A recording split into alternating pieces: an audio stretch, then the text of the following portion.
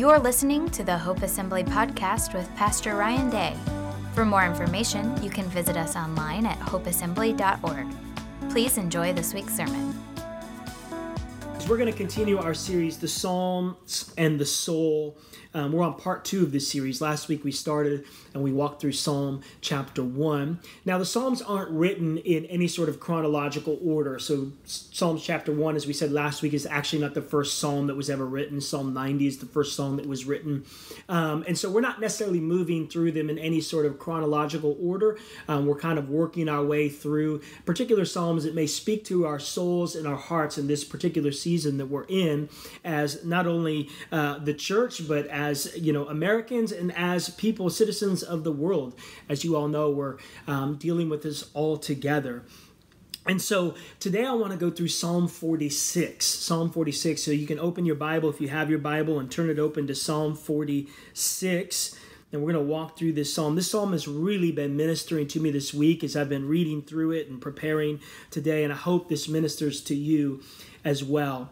But in 1517, Martin Luther, you probably know this, but Martin Luther started the Protestant Reformation by nailing his 95 Thesis to the door of the Castle Church in Wittenberg, Germany. It was quite the moment in history, especially in regards to church history. And about a decade after he did that, some people were opposed, obviously, to what Luther was doing in the Reformation in general. But about a decade later, he strengthened the movement of the Reformation by penning what is known by many as the battle hymn of the Reformation. And that hymn that he penned was called "A Mighty Fortress Is Our God."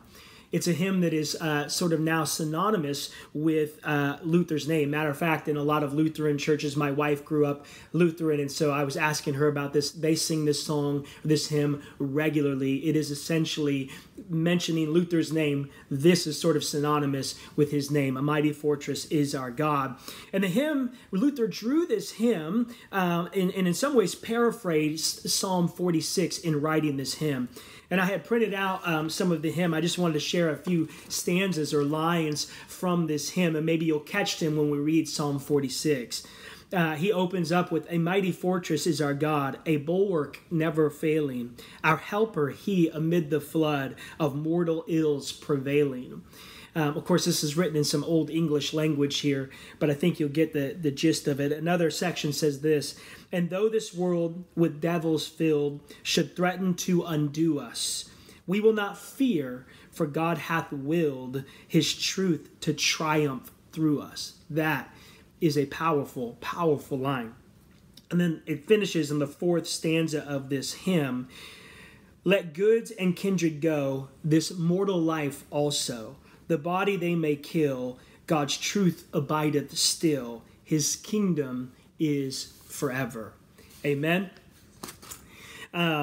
Theologian John Tripp said this about Luther in Psalm 46, the sort of hope that Luther found in 46. He said this: "Luther, when in great distress, was wont to call for this psalm, saying, 'Let us sing the 46th psalm in concert, and then let the devil do his worst.'"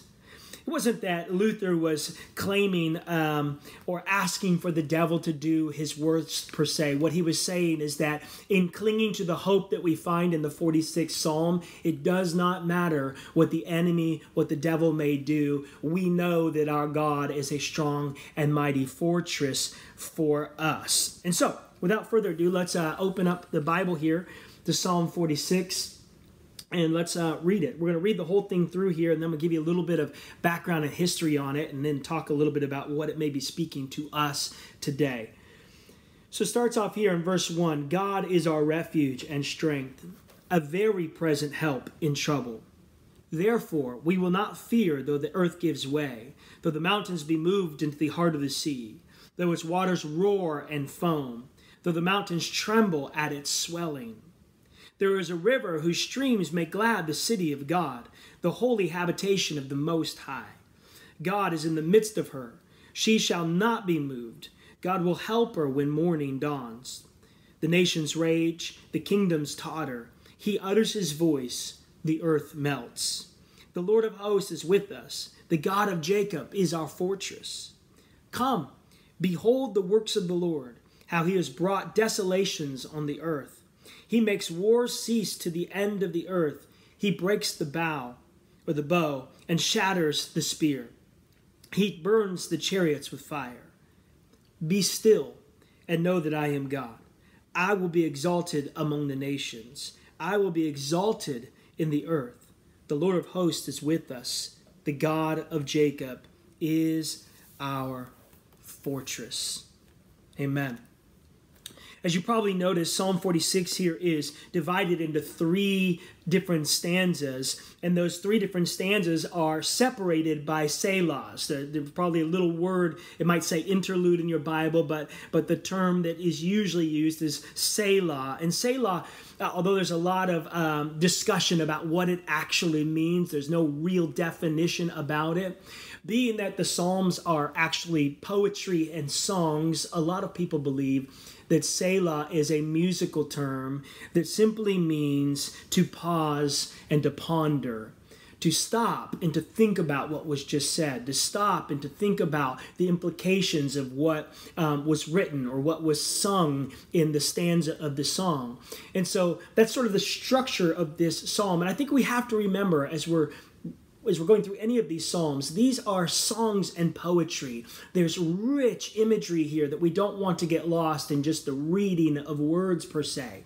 This was the hymn book of the temple. They would sing these things together to remind themselves of the goodness of God, to remind themselves of what God had done in their lives, to declare what they believe God will do in the future in their lives. And so it's so much more than just words on a page, but it's living songbook of the people of God. And so many people believe, let me give you a little bit of background here on Psalm 46, and I think it'll help us maybe to understand it. And forgive me if I'm moving a little bit quickly here. I recognize it's a little bit awkward probably for you and for me to be sitting in my living room speaking to a camera as you're sitting in your living room watching a screen.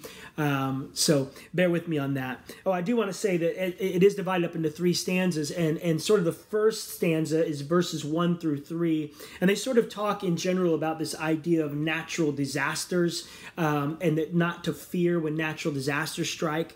The second stanza is verses 4 through 7. It sort of talks about this idea of political upheaval and what is our response, or how do we rest in Christ in the midst of political upheaval.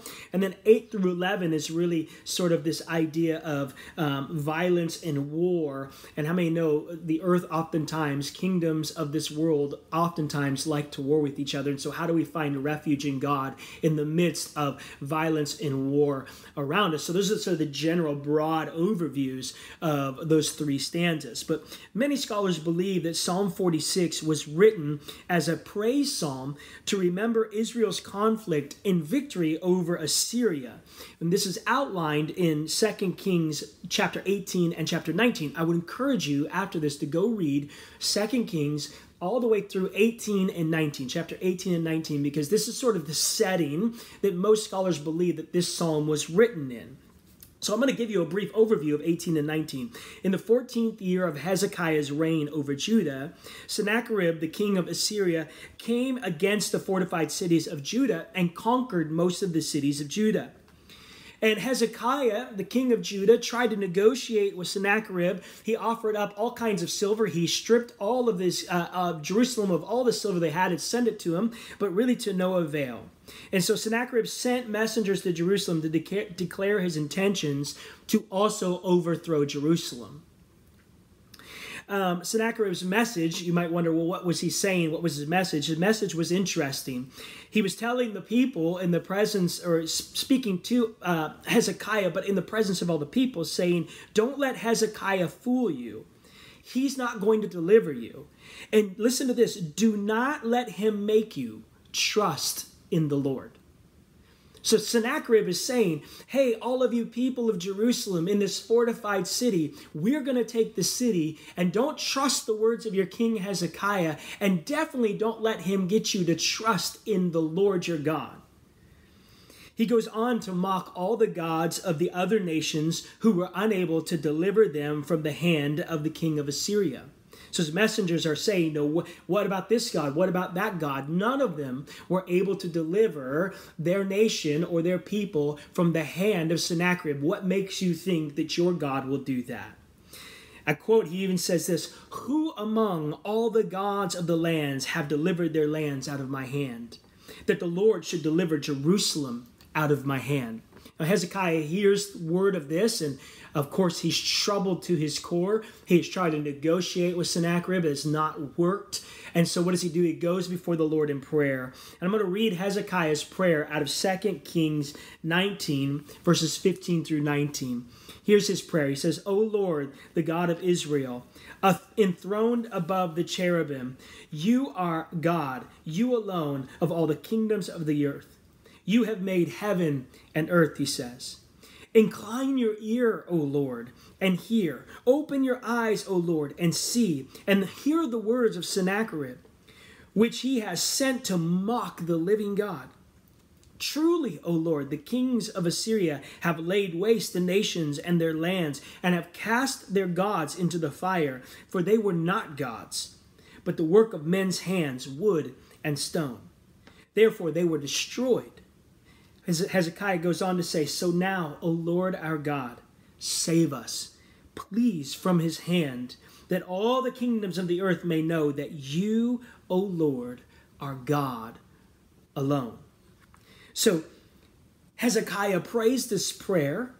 When he finishes praying this prayer, Isaiah the prophet sends word, a prophetic word to Hezekiah regarding the king of Assyria. And here's what he says. He says, the king will not enter the city. There's a prophetic word from Isaiah. He says, Hezekiah, essentially God has heard your prayers, and here's what the Lord is saying to you. The king is not going to enter Jerusalem, nor shoot an arrow into it. Not even an arrow is going to pierce the walls or break over the walls of the city of Jerusalem. He says, he goes on to say that God is going to defend the city, and God is going to save the city. Not only is he going to save the city for your sake and your prayer, Hezekiah, but for his own sake and for the sake of David, which is real covenant language. What he's saying is that I am a God who cannot lie, and I have promised certain things in covenants to Abraham, Isaac, Jacob, through David. I've promised these covenants, and I'm not going to go back in my covenants. I am a covenant-keeping God, and for my own sake and for the sake of David, who I've made covenant with, I will not allow Sennacherib to overtake Jerusalem. So what happens? What happens is in the middle of the night, as Jerusalem and Hezekiah, as they all sleep in the night, probably a little bit worried about those who have assembled outside of the walls in camps, ready to break through at the break of dawn. What happens when they wake up in the morning, or in the night, actually, an angel of the Lord comes through the camp of Assyria and kills 185,000 soldiers of Assyria. And so they wake up in the morning. When dawn arises in the morning, Sennacherib and all of Assyria sees that the land is laid waste with 185,000 soldiers who died in the middle of the night. And what does Sennacherib do? He rises up and he goes home. He never enters Jerusalem. He never shoots an arrow over its wall. The prophetic word of Isaiah comes to pass. And Jerusalem, because of the prayers of Hezekiah and the covenant of God, is saved from the hands of the Assyrian army. No other nation had experienced that kind of salvation, but here Jerusalem experiences it. And this is where they believe that Psalm 46 was written, from this perspective. So now with that in mind, let's read this again. Let's think about this in that context where Hezekiah wakes up the next morning and Isaiah wakes up the next morning and all of Jerusalem wakes up to see that Sennacherib is fleeing home because his army has been utterly destroyed in the middle of the night. It goes like this: God is our refuge and strength, the very present help in trouble. Therefore we will not fear, though the earth gives way, though the mountains be moved into the heart of the sea, though its waters roar and foam, though the mountains tremble at its swelling. Because there is a river whose streams make glad the city of the God, the holy habitation of the Most High. God is in the midst of her, and she shall not be moved. Look at, God is in the midst of Jerusalem. She shall not be moved. God will help her when morning dawns. Think about what happened when the morning dawned and they looked out and saw that Sennacherib was running home and that God had worked on their behalf. The nations rage, the kingdoms totter. He utters his voice, the earth melts. The Lord of hosts is with us. The God of Jacob is our fortress, they're declaring. Come, behold the works of the Lord, how he has brought desolations on the earth. He makes wars to cease to the end of the earth. He breaks the bow and shatters the spear, and he burns the chariots with fire. Be still and know that I am God. I will be exalted among the nations. I will be exalted in the earth. The Lord of hosts is with us. The God of Jacob is our fortress. I think that the context of what's happening in 2 Kings chapter 18 and 19 with Assyria coming against Jerusalem and Hezekiah crying out to the Lord in this time of great distress speaks so deeply as God answers his prayers. It speaks so deeply to my soul and hopefully to your soul about our God and what his desire is for us, his people. It's not just a psalm that is stuck way back into the history of Israel, as we see even Martin Luther drew from that psalm for the current circumstances that he was in, and we too can draw from the psalm for the current circumstances that we find ourselves in. And so there's a few things that I want to share regarding this psalm in particular. And what I want to focus in on here is God's response, what we learn about, what we know about God in regards to what the Israelites declared, what they sang after God delivered them from Assyria. The first thing is this, God's presence. I want us to recognize that he is with us. And I share this a lot. I know I do. But it's important to continually remember, because sometimes we feel like the circumstances, the situations around us are happening, and does God even care? Is he even concerned? I'm sure that Hezekiah felt this way, that the people of Jerusalem felt this way. But the reality is, he's with us. God is a present God. This psalm affirms that God is with us and that we can take refuge in him. That he is our very present, the scripture says, very present help in times of trouble. It's this idea that he is this refuge, this shelter that we can go into. This fortified city, that God himself is this fortified city that we can run to and be safe in his midst. The Psalm 46 here goes on to describe this idea of like the earth falling back into chaos. It's almost as if it's recalling Genesis, where it talks about how the earth was without form and was void, and darkness covered the face of the earth. That whole idea, that description of the earth is literally declaring that the earth was filled with darkness and chaos was ruling the earth. And so then when God said, "Let there be light," he began to reorder the chaos according to his purpose and his plan. And it's almost as if the psalmist is recalling this idea of, man, even if the earth starts to go back into chaos, he's not going to fear. Why? Because he knows that God is with him. Because he knows that God is his shelter. Because he knows that God is his refuge, that he is safe in the arms of God who gives him strength. So, I want us to remember here, of course, that this isn't some sort of self-help theory. Too often, I think I can get in this habit of reading scripture and like, well, that's great. I appreciate that. It's an old book, and I'm thankful for it for sure. But wow, does God really know what's happening right now? Well, this isn't just some self-help theory. This psalm was penned in the midst of crisis, intense crisis. And it's included in the canon of Scripture so that we too can look to this Scripture and say, yes, God is faithful. God said that he would be with the children of Israel, and he remained faithful. He was present, a very present help in times of trouble. In church, he's our very present help in these times of trouble as well. I was thinking about it. We've probably all heard the term quite a bit recently, shelter in place, that a lot of cities are putting in a shelter in place order. And people are like, well, what does that actually mean? Well, shelter in place simply means do not flee. It means do not evacuate. So the call isn't to go evacuate to another city or flee to another city. Say, no, where you dwell, take refuge where you dwell. And that just got me thinking about what the psalmist said in Psalm 91, 1 and 2, that he who dwells in the shelter of the Most High will abide in the shadow of the Almighty.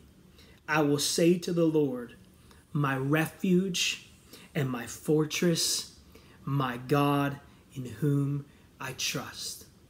It's like the Psalms, quoting the Psalms, is constantly trying to remind us that God is our very present help in times of trouble, and that we can shelter in place, that we can shelter, that we can find refuge where we dwell, and that place where we should dwell is the secret place of the Most High God, that we should find our refuge in Christ alone, in God alone, that he is with us, and that when he is with us, we have no need to fear. I'm not saying that fear won't come knocking on our doors. I'm not saying that we won't have moments of anxiety and anxiousness. As I've said before, that's just simply an indication that you, like me, are human. Wondering about how long will this last? What does the future hold? What will this look like for friends and family? I get the anxieties and the fears and the distress that we might feel. What this is calling us to do is saying, take those anxieties and those fears, those very real anxieties and fears, and cast those cares on the Lord. Go to the Lord. He's with us. He's present. He's available. He's our help. He's our refuge. He's our strength. He's our strong tower. He's our shelter. So go to him and find refuge in him. I was thinking about this in particularly. As many of you know, we sent out a prayer request yesterday for my buddy Jim. Jim has been with us from the beginning. Obviously, before even we became Hope Assembly, he was a part of the church. He's one of our elders. Jim and Sharon are one of our elders. And Jim has traveled with me to Albania to do work with his son, who is our missionary in Albania. And we just got back from Albania, and I heard word yesterday from Sharon and others. And Jim himself, he texted and said he's not doing well. He has all of the symptoms of COVID-19. And the initial response to that, I'm sure for you, as was for me, was overwhelming, because we love Jim and we don't want anybody among us to be sick. And so it brings this moment of fears of what ifs and oh my God. And of course, I'm so thankful for everyone who's reached out and said, we're praying. Jim, we are praying for you. We are trusting God with you. But in those moments, the thing that we have to do, the thing that we have to encourage one another to do, is to find our hope and our refuge in the midst of this uncertainty in God, who is our strength, who is our help in these times of trouble. So we cry out to God on behalf of Jim. Heal Jim. Cause Jim's body to come back into a fullness and thriving place in health and flourishing again. We pray that and we believe that and we trust God for that moment. Why? Because we dwell in the shelter of the Most High God. He is our very present help, and he is with us. I pray right now even that Jim's room where he's watching this would be filled with the presence of God, that he would be encouraged, as you would be encouraged, as we pray together for his healing and strength in his body and good news about full recovery.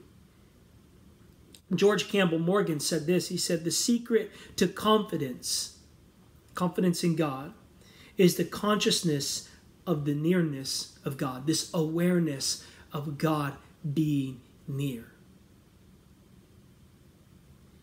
The second thing that I see throughout this entire psalm is not just God's presence, but it's God's provision. He's not just with us, but he's also for us. God is on our side. He is our helper. It says that he is our ever-present help.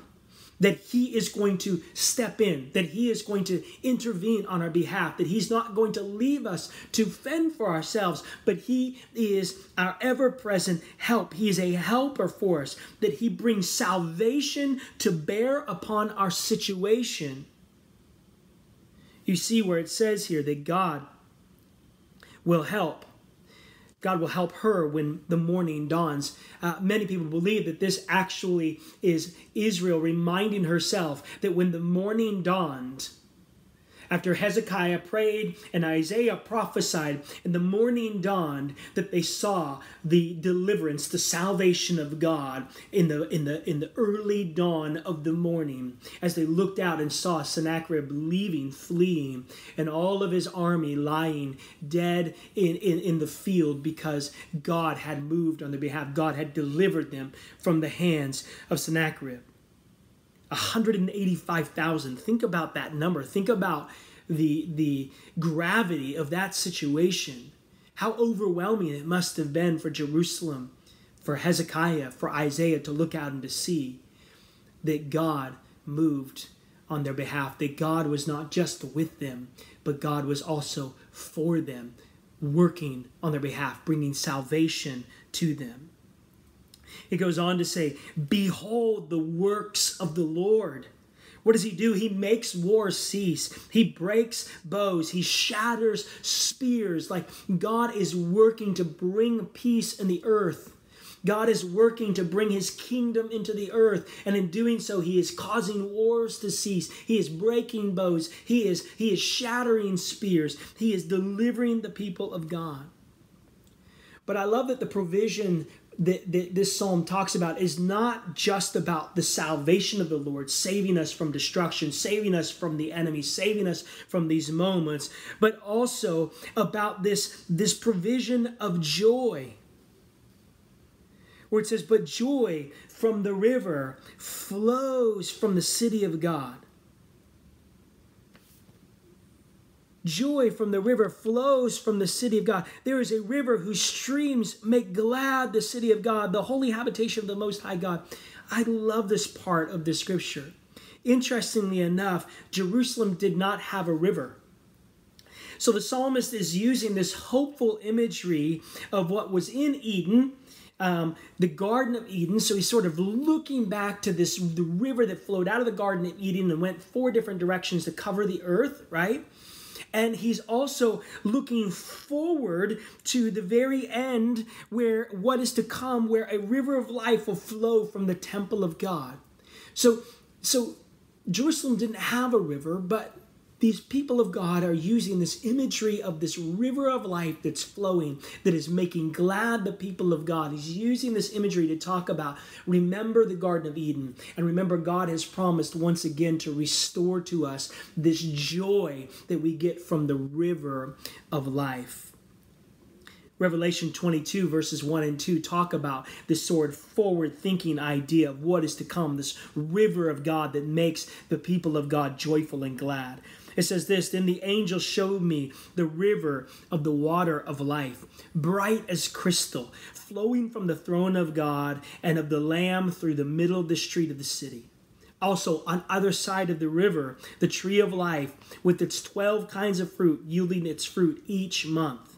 The leaves of the trees were for the healing of the nations. And so the people of God, the children of Israel, were looking forward to the time when the river of God would flow in their midst. The river of life would flow. And they used this imagery that they were so aware of, agrarian society, so aware of the life flow of rivers that would feed their crops and feed their livestock. They were so aware of this imagery. They said, we would rejoice because the river of God is flowing, providing life to us. The provision of God is in our midst, causing us to flourish. We can hold on to that, church, that God is with us and that God is for us, that he's providing for us joy in the midst of uncertain circumstances. I think about this quote from Obadiah ben Jacob Sforno, who is an Italian rabbi. He said this, since we have witnessed God's merciful salvation in the past, We do not fear the future, no matter how menacing it seems. What Saforno, this Italian rabbi, is essentially saying, and what the children of Israel were doing here in writing Psalm 46, was they're saying we must remind ourselves that God has been faithful, and because he has been faithful, we know that he will always be faithful. And so we can be trusting, we can put our hope in God because we've witnessed his salvation before. Therefore, we believe we will witness his salvation again. Even when the times seem so menacing, even when the times feel so dark and uncertain, we know that God is our very present help. He's with us and he is for us. Matter of fact, the refrain that they say multiple times in this psalm, they declare it twice. This sort of triumphant refrain is this: the Lord of hosts is with us. The God of Jacob is our fortress. Do you see it? He's present and he's providing. He's our present help and he is our provider of help. He's with us and he's for us. The Lord of hosts is with us. The God of Jacob is our fortress. Now, the last thing I want to share here before we close up, and I want to talk a little bit about God's providence, because we see here in this psalm God's providence. He's with us and he's for us, but I think it's really important to note that he's not us and we are not him. That there's a providence of God, that God is caring after or looking after his creation, meticulously taking care of his people. And even when we don't feel like it, just like that song said, even when I don't see it, he's working. Even if I don't feel it, he's working. He never stops. He never stops working. That's the providence of God. He's working on behalf of his creation. And though he's for us and with us, he's not us and we are not him. God is wholly separate from us. He is transcendent beyond us. He is beyond our imagination and our ability to comprehend. If we were able to comprehend everything about God and define him and bring him into a very neat and clean definition, then he would cease to be God, at least the one true God.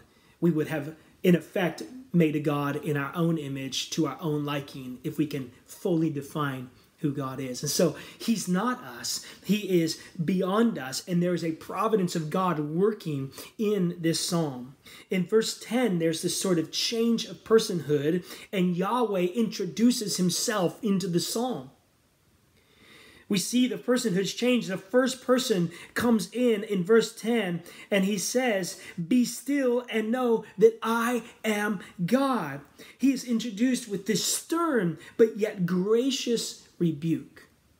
Be still and know that I am God. Now remember, Sennacherib was trying to convince all of Jerusalem to just surrender to him, that don't trust Hezekiah, and don't let Hezekiah get you to trust in the Lord, in Yahweh, because I've overcome every single kingdom and I'll overcome yours too. That's what Sennacherib was saying.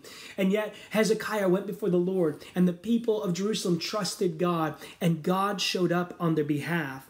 And so here's what God is saying to all of these people as he introduces himself in the first person: be still and know that I am God.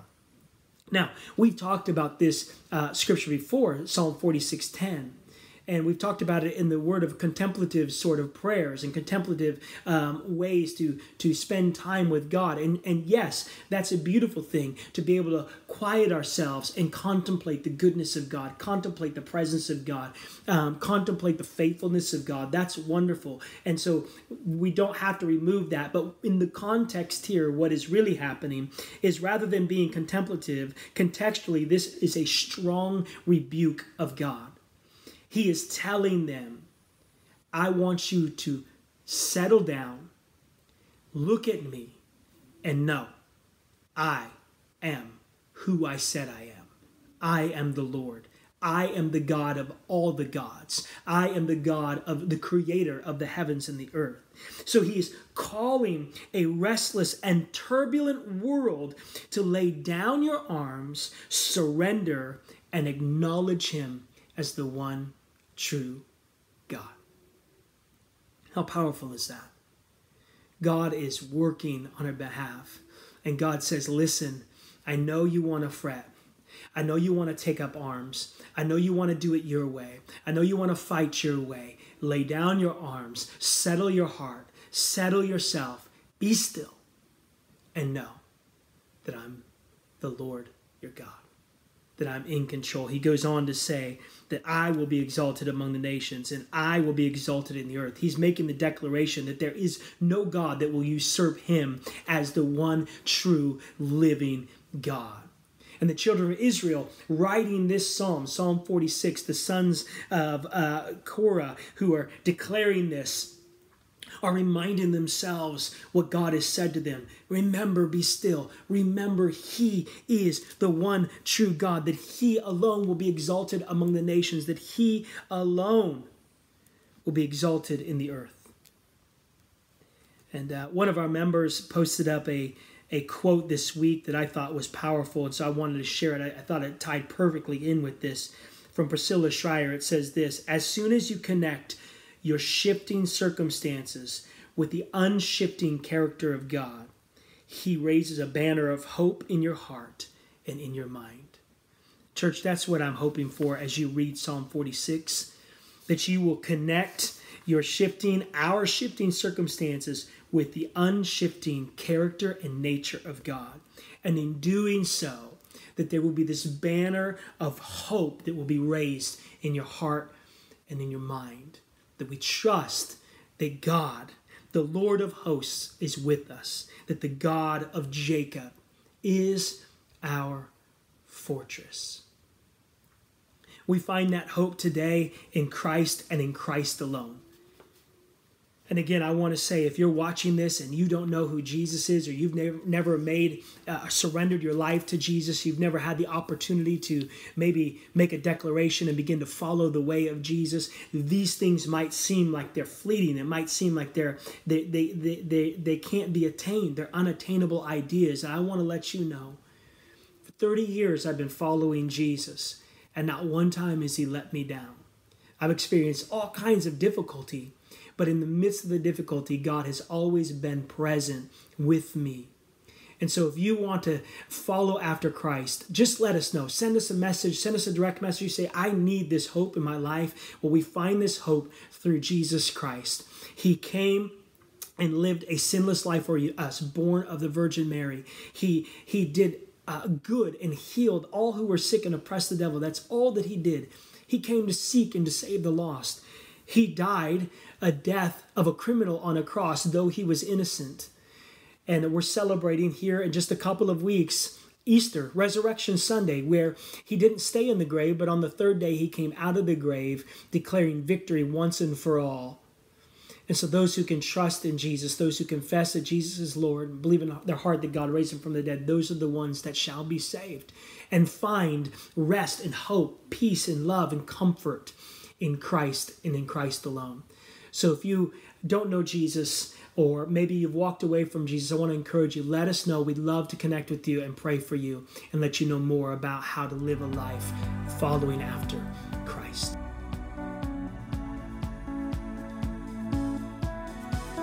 Thank you for listening. It's our desire to lead people to know Christ and to make him known. If you'd like to support the ministry of Hope Assembly, go to hopeassembly.org. Thank you for listening, and God bless.